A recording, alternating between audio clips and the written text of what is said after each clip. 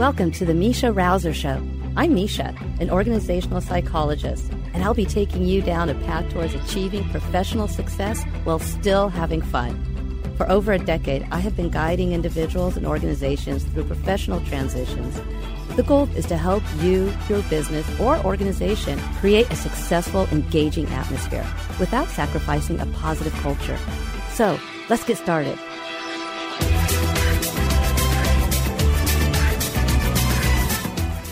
Hello, everybody, and welcome to the Misha Rouser Show, and thank you so much for listening.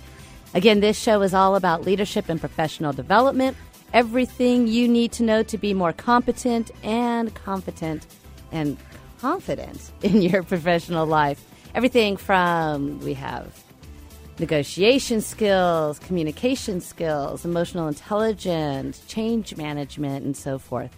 And so the idea is by listening every week, you will be able to gain valuable resources, tools, and exposure to proven research to help you in your professional development. And Benny, how are you doing this morning? Doing very well. Yeah, you were very confident on your intro, so I'll give you kudos to that. Thank you. Yeah, I was trying to get out the competent There's and a lot confident. Of there was a lot of C's in there. So you did your exercises for this morning. Very right. Yeah. Exactly. Me, mom, mommy, mom. Yeah, the pronunciation exercises. Yep. All right, so we are going to be talking about change today. But before I go into that, let me go over some logistics. Again, remember, all of these shows are recorded, and you can get those from my website or from iTunes or Stitchers. If you do go to my website, they are slowly being populated with all the transcripts as well, so you can grab those too. The website is MishaRouser.com, and again, that's MishaRouser.com. So go check out my website. And if you have any questions or any comments or anything, please do. You can reach out to me via my website and send those over to me. And I've really been enjoying getting feedback from you all. That's really meant a lot to me. It's great to hear how these are making a difference for you. And I love getting the questions too. So please do go send those to me on my website. Okie dokie. So we are just going to jump right into it. So what we're going to be talking about today is around change management and just one aspect of change management and thinking about, okay, big picture about change management. What are some of the principles that we need to keep in mind when we are trying to instill change, trying to create change, trying to maneuver through change or manage through change within our workplace? So the big thing is really remembering that change doesn't happen overnight. As much as we really wish we could just get it over with and get back to normal, quote unquote, that's not the reality. I think we're all kind of realizing that. And trust me, we're constantly going through change. And I think we all wish at some point, when do we go back to normal? And it's like, well, this is the normal. And so what I'm going to be talking about today comes from a really popular academic book that is used a lot in the organizational field, organizational development field, leadership development field, and so forth. And it's by Gene Hall and Shirley Hord, and it's called Implementing Change Patterns, Principles, and Potholes. And again, you can always find that book on Amazon. It is like $120-something book. You know, don't we love our academic books and how pricey they are? And for those of you who have kids in college like myself, yeah, we feel that every semester. Or you can just listen to this podcast and get the highlights out of the book. Okay, so that's what we're going to be doing today. So let's start with the first one. So I have 11 principles that I wanted to reference. One is that change is a process. It's not an event. We really do think of change as an event. It could be something as simple as moving. You know, one of my clients right now, they just merged and they are moving into a new location together. And it's funny, they would probably think of that as an event, but really it has been a 6-month process. And it's probably going to be, you know, even though they're moving this week, another week or 2 or 3 just to get settled. So sometimes it really helps to understand that change really is more of a process. There are very few shortcuts. We just got to take our time and move through it. And so one of the things to think about then when you're thinking about change being a process is to think about then, well, what are some of the key aspects of the change process that I need to be thinking about, or that maybe we can prevent, or that maybe we can be proactive about to help make this change a little more smooth and to make it for a successful implementation. So that's one thing I like about their principles, is thinking again that change is not a process. Is a process. It's not an event. Okay, the next one I'm going to be calling let go. A lot of times when we think about what the change is going to be, either if we're initiating it or the organization's initiating it, we really tend to, and human nature, just kind of create what we think is going to be the outcome of it, which is natural.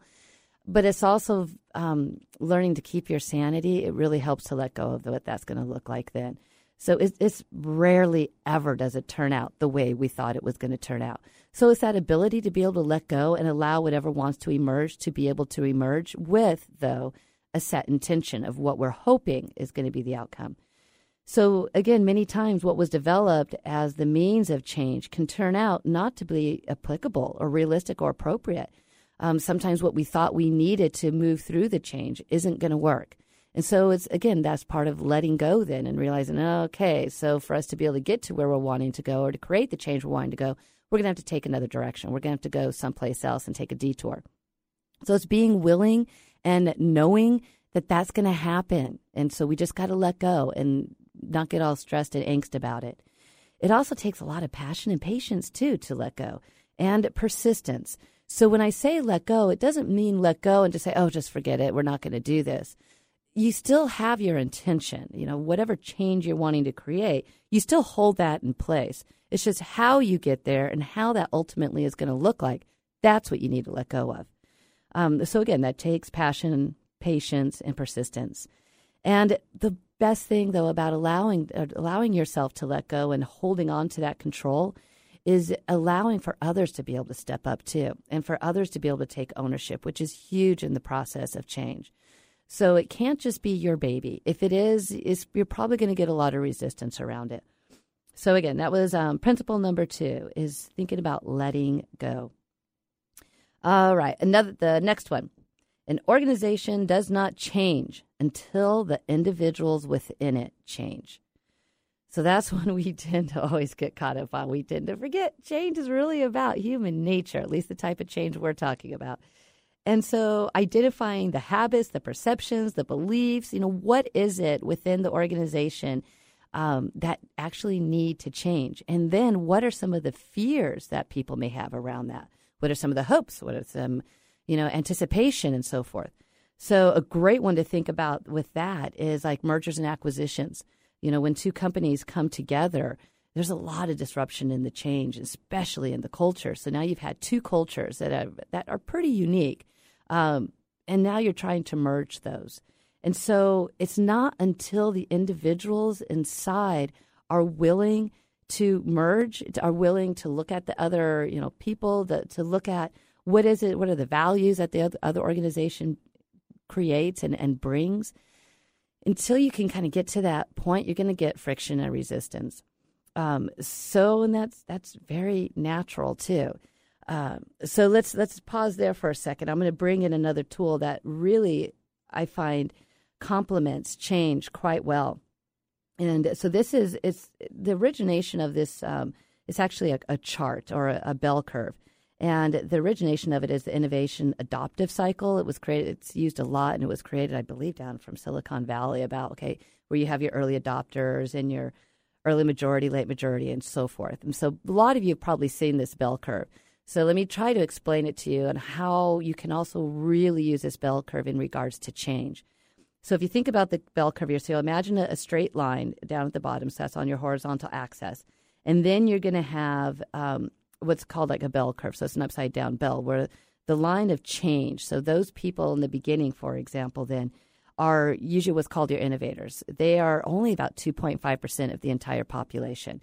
And so if we think about in your organization, so let's say you're going to be creating some kind of a new process of a way of doing something in your organization, and you're trying to get everybody on board with it. Only about 2.5% of your group of team, population, organization, whatever, are going to be all over it. Say, oh, this is fabulous. Yes, let's go for it.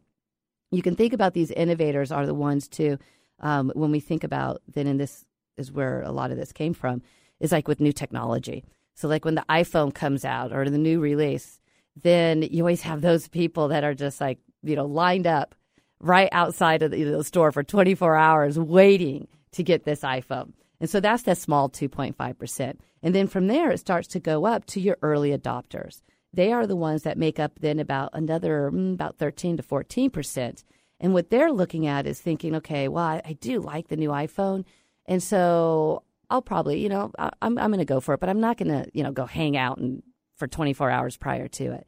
I'll show up within the first week probably. So in your organization, the early adopters are the ones who will also tend to be like, okay, I can maybe get my head around this. Then we move into our early majority. So now that makes up another about 35%. So where these guys come on, and then they've seen everybody else, how, okay, yeah, I kind of like that phone. Oh, that's pretty cool. Okay, I'm going to go get that. They're the ones within the change that are saying, okay, yeah, I can see how this isn't going to disrupt things too much, or I can, my concerns have been addressed. All right, I'm ready to go. That is the top of your bell curve once you get all those early majorities. Then you start going back down the curve into your, again, about another 34, 35%, which is your late majority. They're like, okay, everybody else has one. Okay, I'll probably go ahead and get one.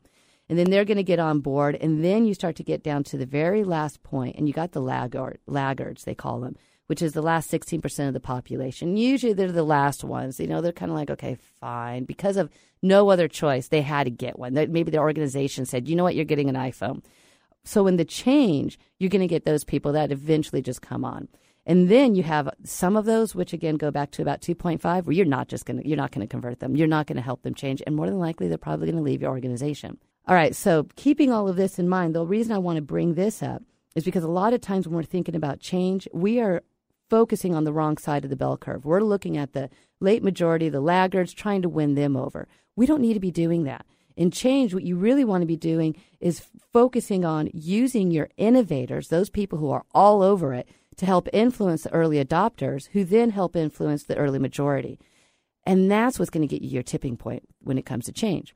Okay, so we want to keep that in mind when I go back through the rest of these principles. But real quick, we're going to take a break. You are listening to the Mesha Rouser Show on 1150 KKNW, and we'll be right back.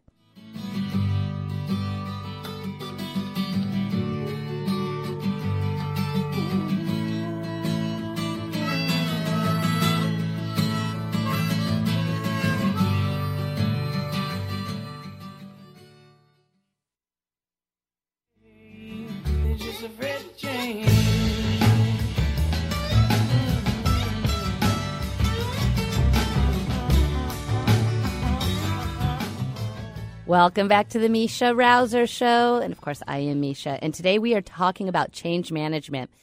And so I just got done talking about using the bell curve of the innovation adoptive life cycle.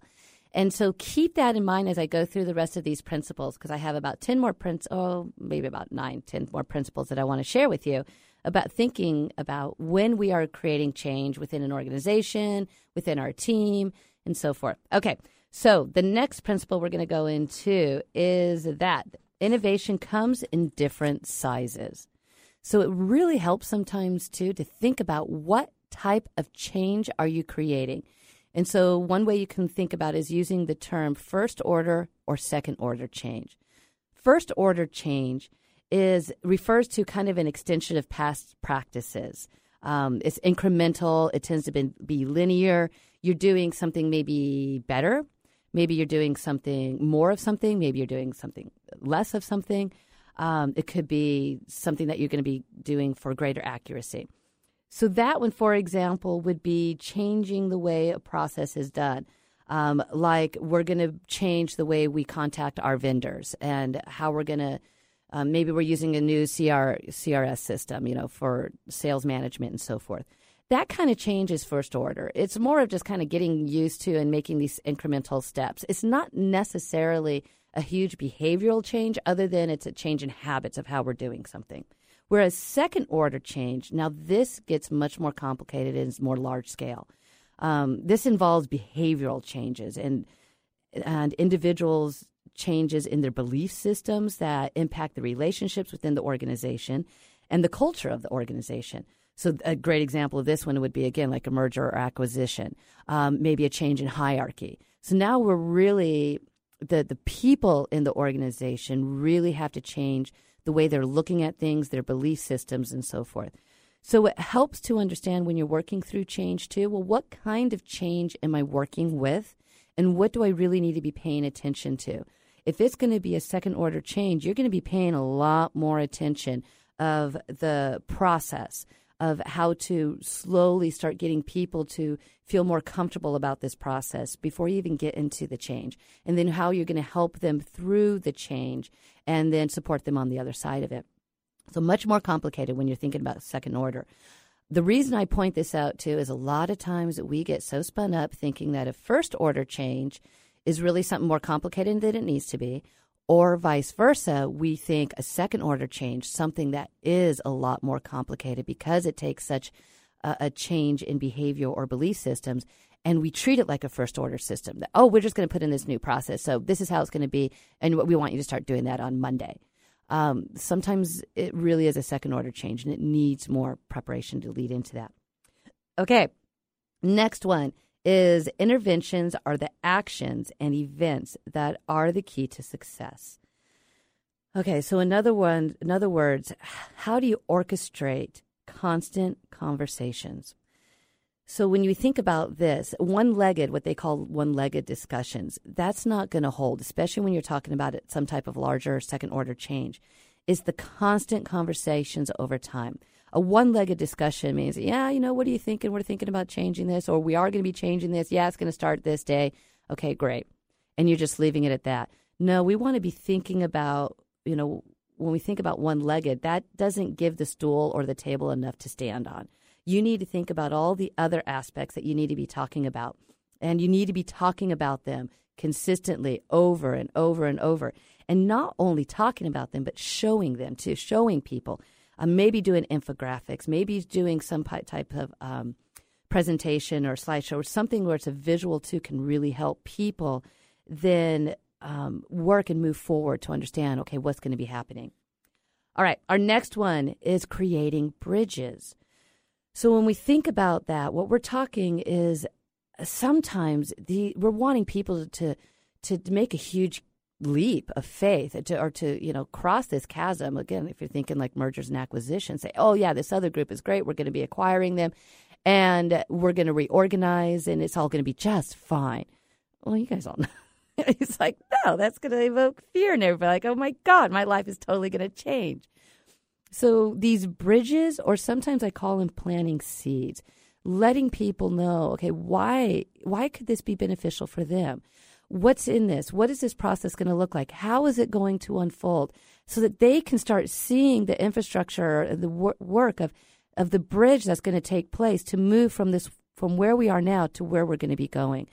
And that's going to help people a lot and feel much more in control and stable and feel more self-assured going through this. So again, when you're creating those bridges, think about what seeds are you planting, what's in it for them, what are the steps that we're going to be taking to get there? And again, taking the time to explain those things. All right, the next one is thinking about leadership is so essential to long-term change success. If you really do not have the leaders involved, the higher ups, then it's probably not going to hold. So bottom-up movements, they will sustain. They can for a little bit, but they will probably not be sustainable over a long period of time without leader support. So keep that in mind, too, about you really do have to have leadership support. Now, with that brings in another one of that facilitating change is a team effort. So here's one of the other principles. Everybody needs to help. Everybody has to be part of that process, which means then it's not just the higher-up leaders, but everybody in the organization, from managers, supervisors, and team leads and so forth, they all need to be on board with the change as well. So going back to like our bell curve earlier, those are the kinds of people you want to be pulling in and working with as your early adopters and such, because they will help then shift and get those early majority on to then create that tipping point. So remember, everybody does need to embrace this. And that's why, too, this may take a while to get everybody on board. All right, the next one. Appropriate interventions reduce resistance to change. So again, pay attention to the individual needs and concerns and address their concerns of the people who are going to be going through this change. So when we think about that, is then think about that process. How much time do they need? Some people are going to need a lot longer. Okay, so for example, if you think about like when you have little kids, and I remember like when my kids were really young, and I was taking my son to the playground, and we'd have this other play date with this other woman and her son. And it was so, whenever we're getting close to the end, I would be able to just like, okay, tell my son, okay, Garrett, we got to go. Well, for her, she'd be having to do, okay, Jonathan, 15 minutes and we're going to be going. And then I'm looking at Benny. He's like, yeah, I totally can relate. I've had both those scenarios, like 5 minutes and then 5 more minutes because you feel bad. But then there's just times where you got to go. Yes. We've got to go. Right. And so for some people, though, for some kids, and you can usually tell, and if you're this type of kid, like for her, she had to keep building up. Okay, Jonathan, 1 more minute. Okay.